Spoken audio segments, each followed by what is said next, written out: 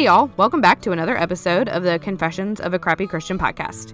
I'm your host and resident crappy Christian, Blake Guichet, and I'm so pumped to be bringing you season 2 of this show, packed full of more people telling incredible stories of who God is and what he's done.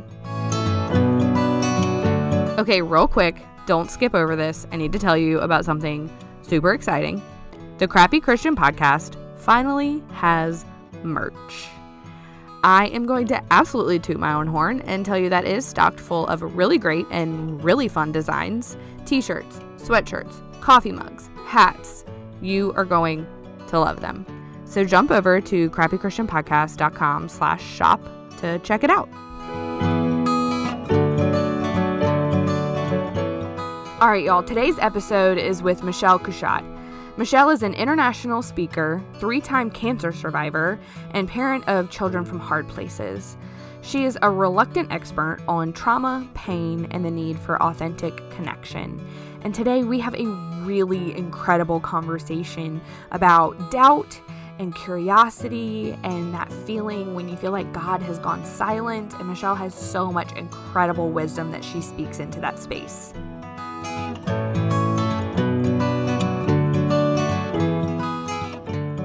Michelle, hey, thank you so much for coming on the show today.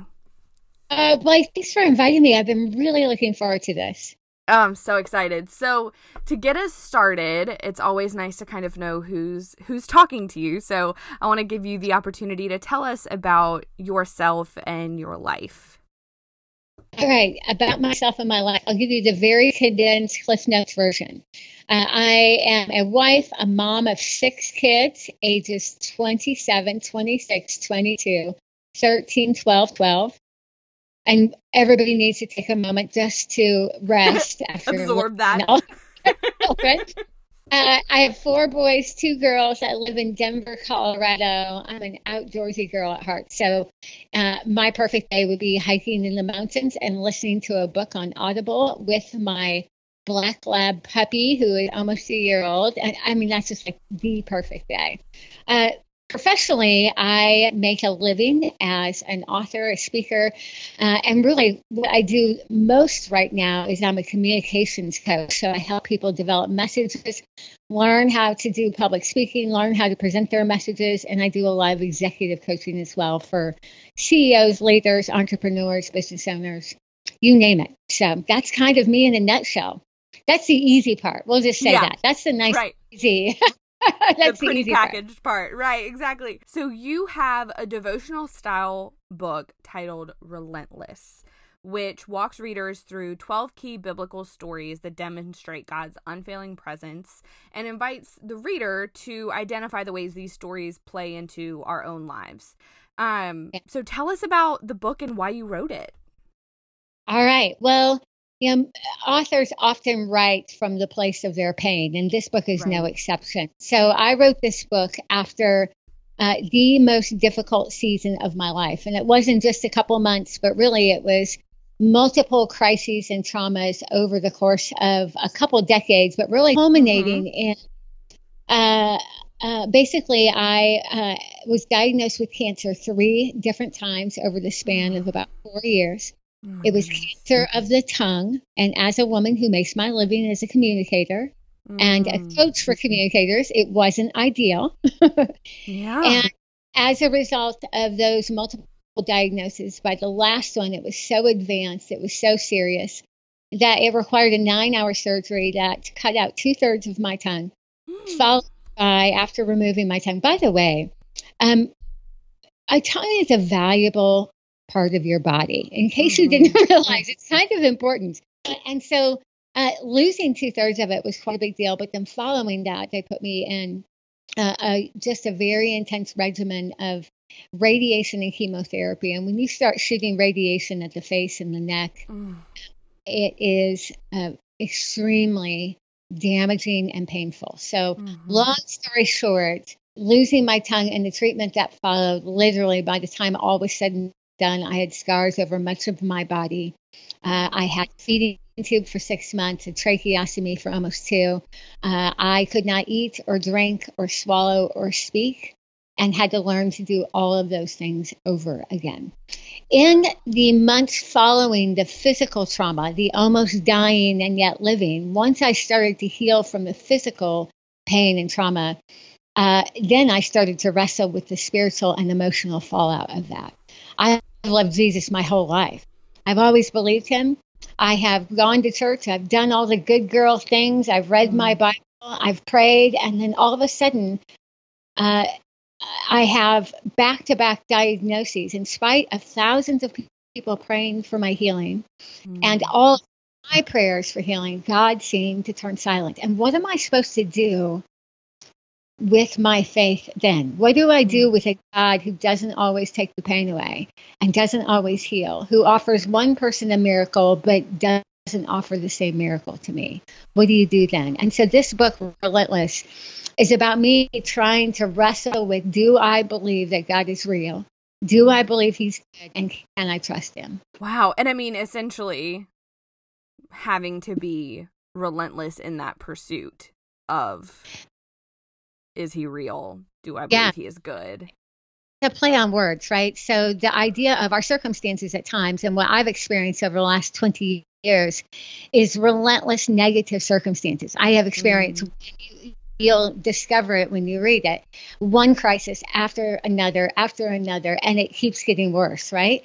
Just about the time I think it couldn't get any worse, and then something else happens, and then the other shoe drops, and then one more. And so this relentless nature of our human circumstances, that we can try so hard to have a good life and have everything still go incredibly wrong. So you have that part of relentless. And then what I wanted to see is there someone, is there a God who is even more relentless than our relentless circumstances? That's a word. Because ultimately, right? Life is going to kick our butts. Right. Am I allowed to say butt on your podcast? Since it's called Crappy Christian. Literally the title of it's Crappy Christian. You're fine. Life is kicking my butt big time, okay? And it's done it over and over again for 20 years. There's no light at the end of the tunnel. And as a result of my physical trauma, I obviously have a speech disability. I have functional disabilities. Eating, drinking, swallowing is an ongoing, difficult, and painful exercise. And so I have this ongoing physical challenge, but our circumstances are so relentless. And we keep thinking, if I could just get around the next bend, everything's going to be okay. That's not how life really works. I would, maybe there are a few people out there that have that kind of life, that they have one hard thing and then it's easy, smooth sailing from then on. But most of the people I meet are dealing with one hard thing after another. And the truth is if I'm going to believe in God, I need a God big enough and stubborn enough and strong enough and determined enough to be even more steadfast than my worst circumstances. Amen. And I get messages fairly often from people who are in those relentless circumstances, right? They just feel like they just keep getting pounded, and on top of that, feel like they did all of the things. They prayed all of the prayers. They believed so much and ultimately didn't get the answers that they wanted. And that's hard. I don't think that anyone would discount that, like, that's freaking hard. And your faith can take a hit from that. And that's why I love that this book is out there as kind of this manual for building an arsenal of evidence that God is good and that he loves us and that he is present. I loved how you just said that, a manual. And it's a manual not because I have all the answers, but I know what it's like to feel completely lost in the dark and have to scrape my way forward. And God has been so faithful to help me one step at a time to rebuild the faith that was destroyed. I mean, my faith was wrecked. And I wanted this book to be not if you would just believe more, everything will be fine. That's just bull. It always worked that way. I wanted this book to be the kind of book where I'm shoulder to shoulder with you. I know what it's like to feel like you're in the gutter of life, that you just have nothing left. You have no ability to even reach for God. And what I discovered in that place is when you have no ability to reach for him, he reaches for you anyway. Yes. And so is that is kind of the premise of the book, right? Is building up evidence that Yes. God is good even when it doesn't feel like it or look like it. I feel like it. And, for a long time, I've based my sense or belief in God's presence based on how I felt in the moment. I equated the presence of my pain with the absence of God. Okay. I assumed that if I'm in pain, if I have questions, if I have doubt, then God must not be real or he must not be here. I must have made him mad somewhere along the way and he has abandoned me. I'm on my own. But what I've discovered over the last several years of really digging into the facts of the gospel is that I had a twisted theology. I was still believing in that place that if I worked hard enough and if I was good enough, I could manipulate God to give me a good life. And then if I didn't get the good life, if I was in pain, then I either must have been bad or God isn't all he was cracked up to be. Yeah. Right? And it's just not the case. And the thing is that gospel, scripture, right? Scripture never says that, ever. Exactly. It says the opposite. It says the opposite. And that's why I had to build an arsenal of evidence on the facts, not just my emotion of the pain and the suffering.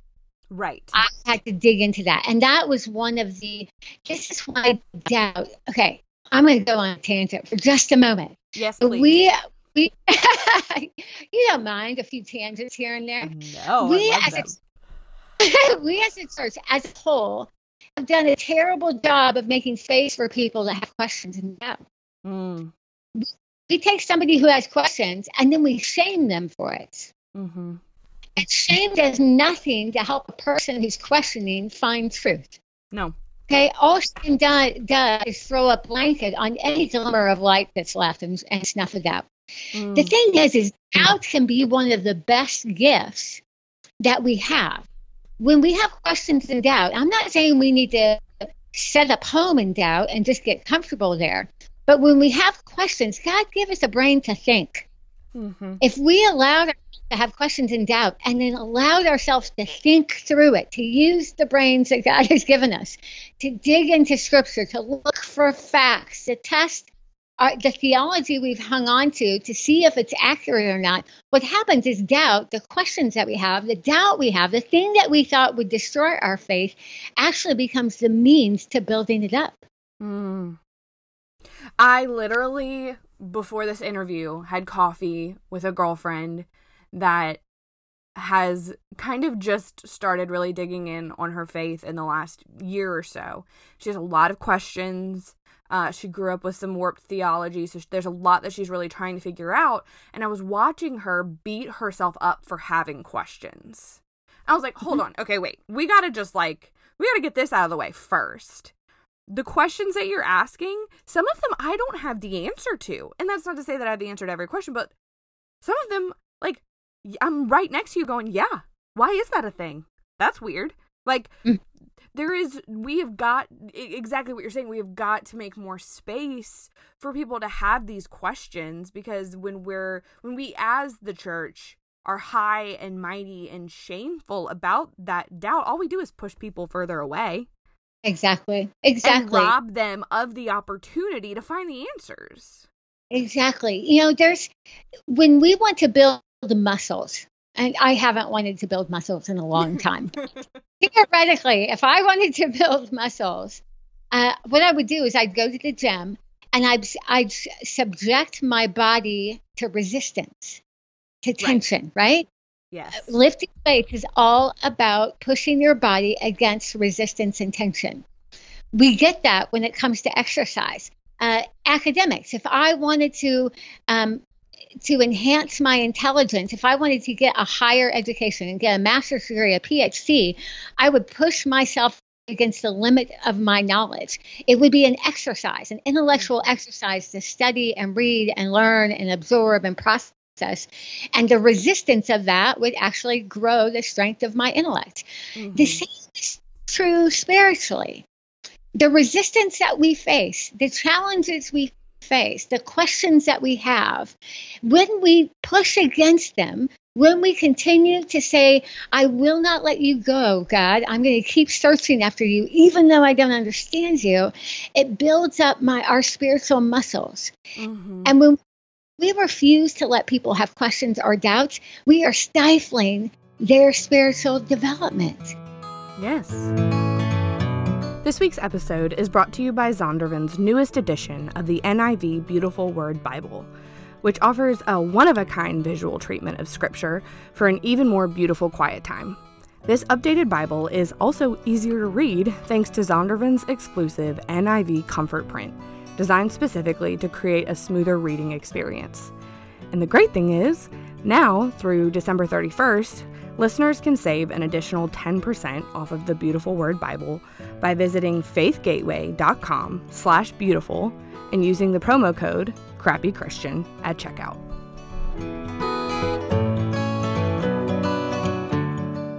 I was afraid. It was so interesting. There was a time that I thought if I followed the trail of breadcrumbs of my doubt, right? My doubt, I kind of viewed it like this trail of breadcrumbs. If I followed my doubt, I would end up in a place where there was no God.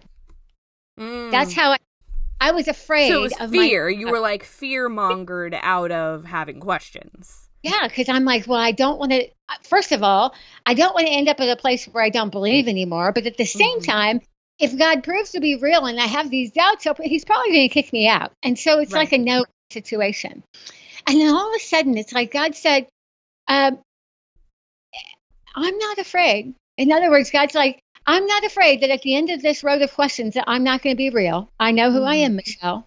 I can handle it. Come after me with everything you've got. Yeah.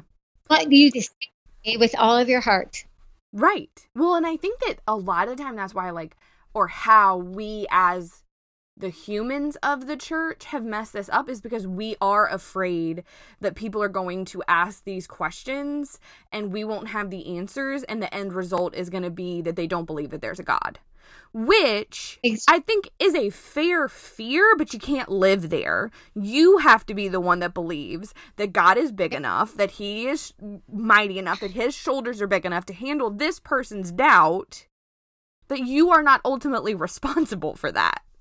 Yeah, absolutely. And if he can find you and me, he can find them wherever they are too. Let's pause just a minute at this whole idea of needing to have answers, because this is really important too. At times we think we want answers, right? And so we're afraid we're going to ask a question that doesn't have an answer. And we are fearful that if we don't have an answer, that diminishes the godness of God. However, if every question we have can be easily answered, is that a big enough God for us? Yeah. We want a God that is big enough to resolve all the things we don't understand, that can make right all the wrongs we've ever experienced, that is a God that is so vast, so wise, so beyond our understanding that we can be fully safe in his hands, right? We need a God that big. And yet we get mad at him when we can't always figure him out. So what do we really, do we want the easy answers? Or do we want, do we want the answers, or do we want God himself? Which one do we want? Right. And I've finally had to land on, the truth is it frustrates me that I don't understand why God behaves the way he does. It does. It frustrates me. Sometimes it wounds me. At the same time, I am so glad he is beyond my capacity to unravel him. Absolutely. Because that's what I need. Exactly. So for you personally, what role does doubt play in your faith? I'm learning to let doubt be almost just like curiosity. Where I go, doubt. Doubt is, I don't understand. Okay. I want to stay curious about that. I don't have the answers. If somebody comes to me and presents a whole argument, and this happens, I have people even in my extended family who don't know what they believe, and they have all kinds of reasons why they don't think they should believe in God. I'm like, yeah, I'm not sure I know that either. But what about this? I'm to just keep asking questions. I don't need to supply the answer. but to create space of having dialogue, to make it more about the relationship than the resolution. And I need to do it with God himself, and I need to do it with the people around me who have their doubts, and even with my own doubt. That doubt is actually, I'm trying to think of who said it. I can't remember if it was Charles Spurgeon or somebody else. And forgive me, but definitely not my credit. So, but one of the people I quote in the book made the comment that doubt is the ants in the pants of faith. It keeps it moving. Oh my gosh, I love that. Isn't that good? Yeah. That doubt is the ants in the pants of faith. What we need to remember, and this is what I'm remembering, is doubt should never be a place where we set up camp. So there is no glory in being lost in the woods at night alone. So why stay there? There's no glory there. So don't be comfortable. There is a bit of a trend that I notice online and social media where people think it's cool to doubt what they believe, and they create a community around their doubt. That's not a problem if we're still moving, if doubt is still productive. If our doubt is just a fad and a means for popularity, then it's nothing but foolish. Right. And potentially dangerous, right? And dangerous. Yeah. I mean, foolish and dangerous all at the same time. So I view doubt as being, there's times I feel like I'm lost in the dark in the woods and completely alone. But I'm going to keep moving. Do you think, now I'm just asking personal questions for like my own, for myself. Do you think that there's a difference between doubt and curiosity? Well, I think part of it's just a reframing. Yeah, I mean, I doubt is a sense of I'm not sure I believe this, or I'm not sure what I believe. But I want to reframe it with a curiosity of doubt is an assumption that I can land at a clear black and white answer. Curiosity means I'm just going to keep learning. I love that. Yeah, that's so good that we can reframe doubt into curiosity. I want to be the kind of woman who is like, God surprised me. I can't figure you out. I don't understand all the things. I want to be the kind of woman that doesn't open my Bible thinking I have all the answers, but say, God, you are so far beyond me. I could read this thing 100 times and still not get you. Yeah. So surprise me. Teach me something new. I want to be that is essentially the God that we serve. And so kind of like circling back to the beginning of the caveat is, are we thinking that like our ability to have answers is more important than just pointing to a God that sometimes we don't have all the answers about? Yeah, for me, I was putting so much value on the answers, and I finally had to hit a place, and I've hit this place a couple times in my lifetime. But I finally had to hit a place where I said, and I did, I said this through tears in the dark at night while I was praying, God, I need you more than I need to understand. I finally recognized I need the presence of God more than to understand all the purposes of God. I needed him. And that really is the gospel. I mean, let's come back to the gospel for a minute. The whole gospel narrative, the good news that the Bible claims to be offering, is that God saw the trauma of the human experience. He saw the distance that we were. He saw how wrecked we were. And he said, I am not content to leave them alone. I want to be with them. And so from Genesis to Revelation, and Philip Yancey says that basically from Genesis 2 to Revelation 22, God is trying to get his family back. Isn't that beautiful? Yeah, that is beautiful. The entire Bible narrative is of God getting closer and closer and closer to us until Jesus comes, the incarnation, which, he's called Emmanuel, God with us. His entire name was about presence. He wasn't called the answer. He was called God with us, because God knew ultimately what we needed more than understanding and answers was his presence. And that's what I talk about in Relentless, is I don't know why bad things happen. I don't know why I've been dealt this hand that's full of pain and loss and trauma. However, I have discovered that God is with me. I see it. I have looked for evidence of it in scripture, but in my own life. And even in the moments where I felt completely abandoned and alone, I see hints of God's presence with me. And that's what I'm choosing to. I mean, if I had a mic, I'd want you to drop it. Like, so good. For those who are listening, it's really easy for me to say, not easy, but you hear a 40-minute podcast talking about this. And what you don't know is there are years of knees on the floor, face on the carpet, crying out. Mm-hmm. So if you as a listener are there where you are flat-faced and you're at the end, I have been there many, many times. And I can tell you the only reason I'm able to stand here today and testify to the reality of God and my belief in his presence is because every time I was face on the floor, he met me there. I didn't always feel it. He didn't always take the pain away. Most times he didn't. But over and over again, through that pushing against the resistance of the human experience, I came to God built up some spiritual muscles in me and strengthened my faith against all odds.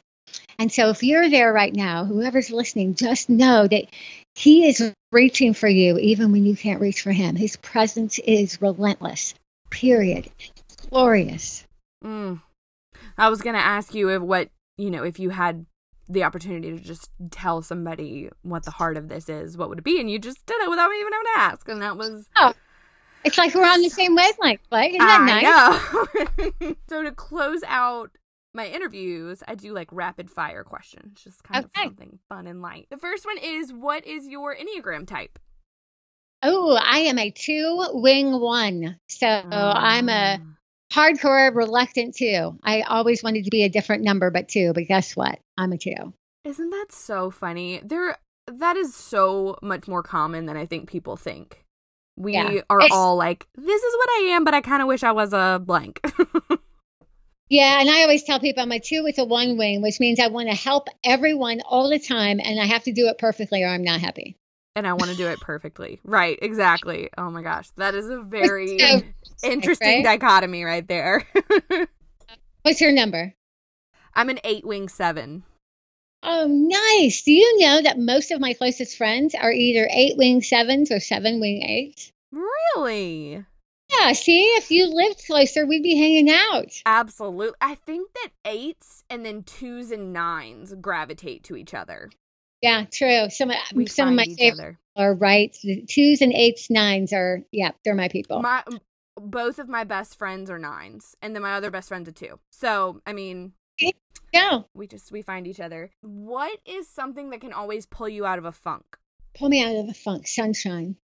Getting outside and being in the sun. I live in Colorado where it is sunny 300 days out of the year, which is perfect for me. But if I can go out and sit in the sun, just sit in the sun, feel the warmth, be outside, have fresh air almost every time. If I can go for a walk or something, it will shake loose whatever funk has got me down.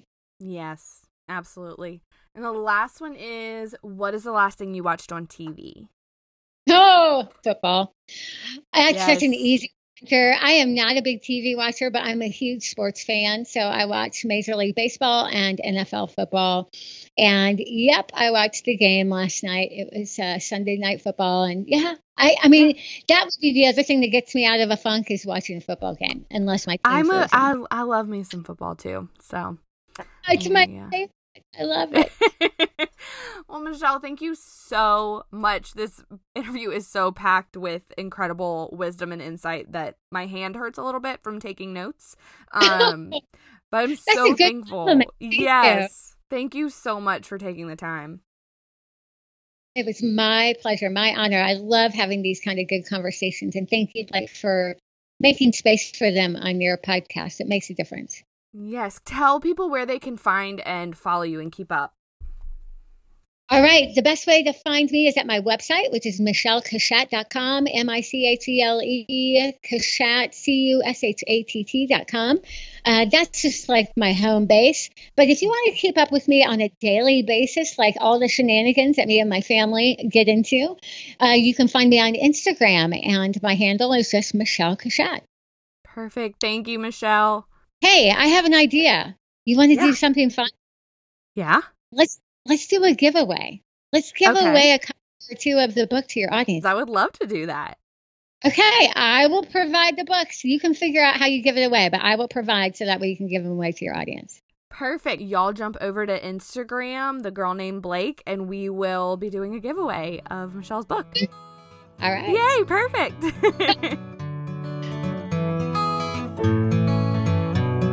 All right, that's it for this week. Thanks for tuning in to another episode of the Crappy Christian Podcast. And hey, by the way, if you super loved it, can you go leave a 5-star review wherever you're listening? That'd be awesome. All right, see you next week.